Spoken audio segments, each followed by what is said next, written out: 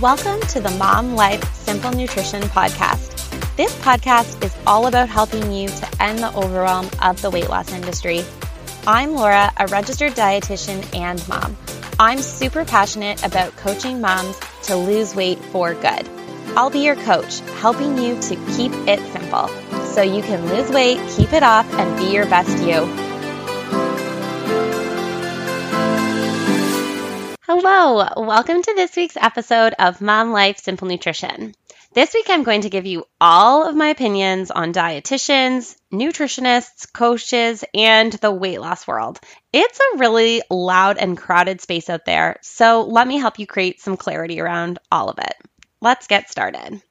I often talk about how I am a registered dietitian, and I actually just got off the phone with a client who I'm going to start seeing, and she was asking me, what is the difference? Like, are you a dietitian? Are you a nutritionist? What's the deal?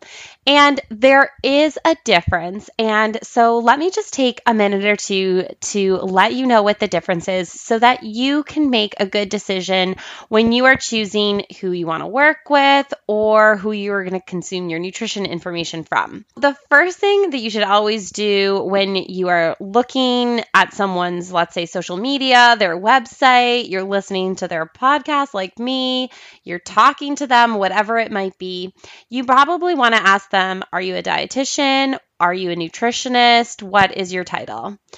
And in Canada, being a registered dietitian is considered a protected title. And what that means is it's similar to being a physician or a registered nurse, a registered physiotherapist.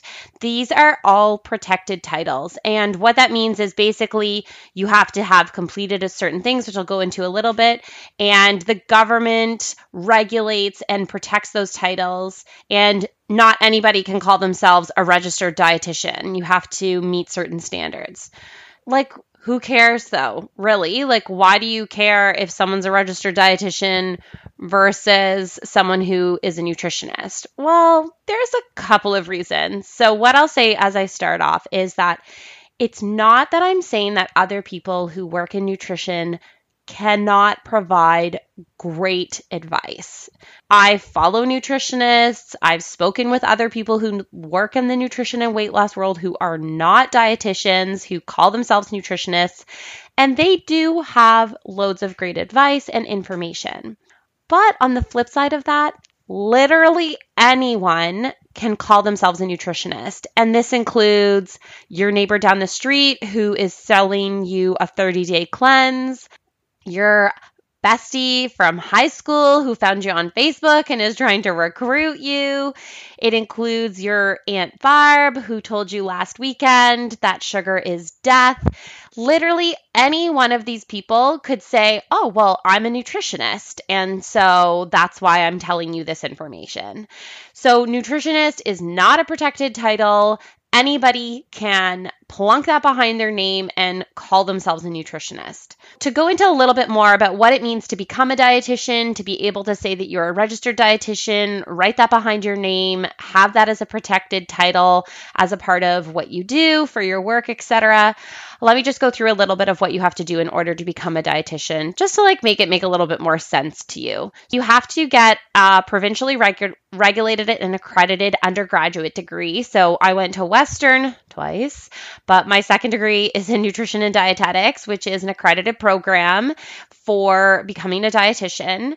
Then once you have finished that program, you need to apply and be accepted into a comprehensive internship program, all of which are accredited programs. Most of them are run through hospitals. It's changing a little bit now. Much more of them are becoming like officials master's programs. I would consider all internship programs a level of training that is an equivalent to a master's program without like having to write a thesis or anything like that. It's an intensive, comprehensive internship for at least a year. You get training in all different areas. You have to complete a certain number of hours. You have to write tests, do all these kinds of things. So it's quite intense training, and you have to be accepted. It's quite competitive. It's actually the main bottleneck in order to become a dietitian because there's more applicants than there are spots in order to get an internship. So you have to do the internship, you have to complete that training, then you have to write an exam. Once you're done your internship, you have to write an entrance exam, pass the exam. So all the dietitians in Canada write the exact same exam. All the dietitians in the States write the same exam. You have to pass the exam in order to become a registered dietitian. Once that is done, you pass the exam, you register with the college that the province that you're living in. So I live in Ontario. I'm registered with the College of Dietitians of Ontario. So you have to re-register every single year. You pay fees to them. I have to have liability insurance. I have to every single year do like a standard of, a standard set of like questions and answers for my profession and my practice. There's quality assurance. So I've actually already been like randomly selected to complete a quality assurance. I did it a couple of years ago. I had to get like questionnaires and feedback from a bunch of my clients. I had to go through like an interview and do all of that. So there's quality assurance that we are subjected to randomly. And then there is a jurisprudence knowledge assessment that we have to take every 5 years, which is basically just like a test to make sure that like we're staying up to date with the most common information, et cetera, et cetera. The last thing is that if I cause harm or what you would consider harmful, then you can report me to my college. And this is why I have liability insurance, because like, let's say you reported me to my college and, it goes to the courts, whatever. If you believe I've caused you harm, then I have this insurance to support me in that situation. If a nutritionist gives you really terrible advice and you feel that they have caused you harm or a family member harm, then there's no recourse. There's no one to report them to. There's no college. There's no ethical standard that they have to hold themselves to.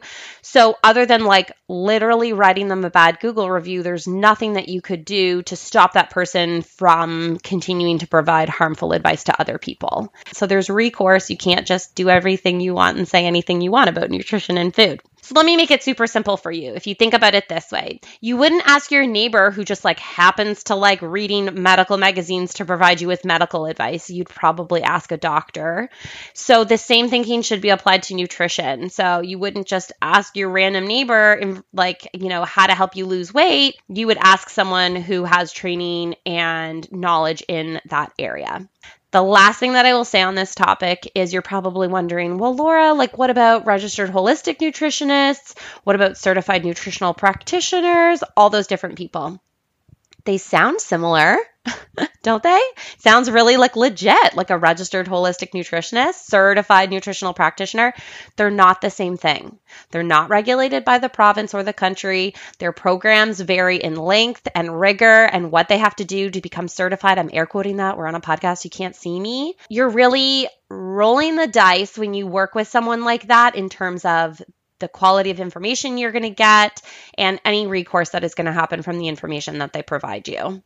Please also don't send me hate mail about this. I will just say again, I think there's lots of people that can provide great information, but I also think there's lots of people who can't provide great information and advice, and no one is holding them accountable to doing that poor disservice to you.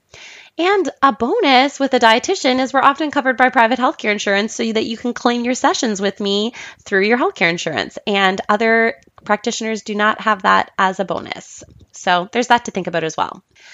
So you want to ask them, what are their credentials? Where school did they go to? Are they registered anywhere? What are they promoting? Is it what's worked for them? Is it what research supports? Just because like you've lost weight or you've taken a supplement or whatever and it helps you doesn't make you qualified to give it advice. So a lot of people will like cherry pick their data in terms of like research studies, like, oh, well, this study showed this. Meanwhile, there's like 15 other studies that show that study is wrong, but they're not going to tell you that. And the last thing that I absolutely hate is when people take testimonials and treat it as though it's research, and it's not the same. So it's essentially saying like, oh, I started to drink this green tea and I lost 5 pounds. And then I told my mom to drink the green tea and she also lost 5 pounds. And my best friend drank the green tea and she lost 5 pounds. And so this green tea will help you lose weight. Like, that's not research. That's just testimonials. Maybe you like also stopped eating carbs at the same time you drank the green tea, and it's not the green tea that's helping you lose the weight. It's just to like being aware, like, why are these people giving this advice? Are they only talking about what they did for themselves and then trying to get you to follow what they're doing? Just being mindful of that. And then like the last thing that I will kind of like rant about on this topic is that if there is anything at all that seems too good to be true, this thing promises you fat loss. It promises that it's going to boost your metabolism quickly, that it's a quick fix. It is not real. If this thing was real and existed and worked, nobody would be needing to lose weight because everyone would be just taking this product or eating that certain food. And that person who discovered that thing would be like living on their Caribbean island because they'd be a freaking billionaire because they solved the problem of gaining weight and struggling to take it back off again. So that's just like really good marketing. There are quick fixes. They do work, but all that's going to happen is that you are going to regain whatever weight you lost, or you're going to drop a lot of money on a supplement that's literally going to do nothing for you other than make you have expensive pee. So just keep that in mind when you're, consuming this information as well.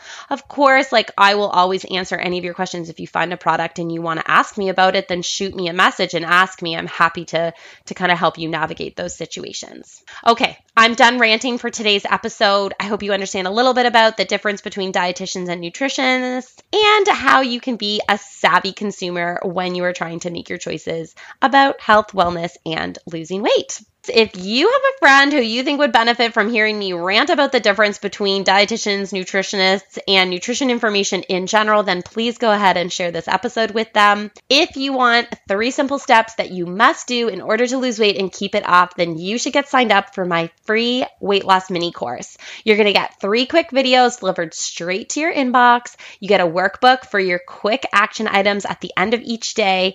It's going to teach you how to create that foundation that's going to set you up for success past week 2 of trying to lose that weight. All right, that's it for today. Oh, you can grab the course. Tell them where you can get it, Laura. You can grab the course on my show notes, which is at lauravermander.com/podcast. This is episode 53. It's linked in my TikTok. It's linked in my Instagram. It's on my website. It is everywhere. You can't miss it. Okay, officially that's it for today. Bye for now, Mama.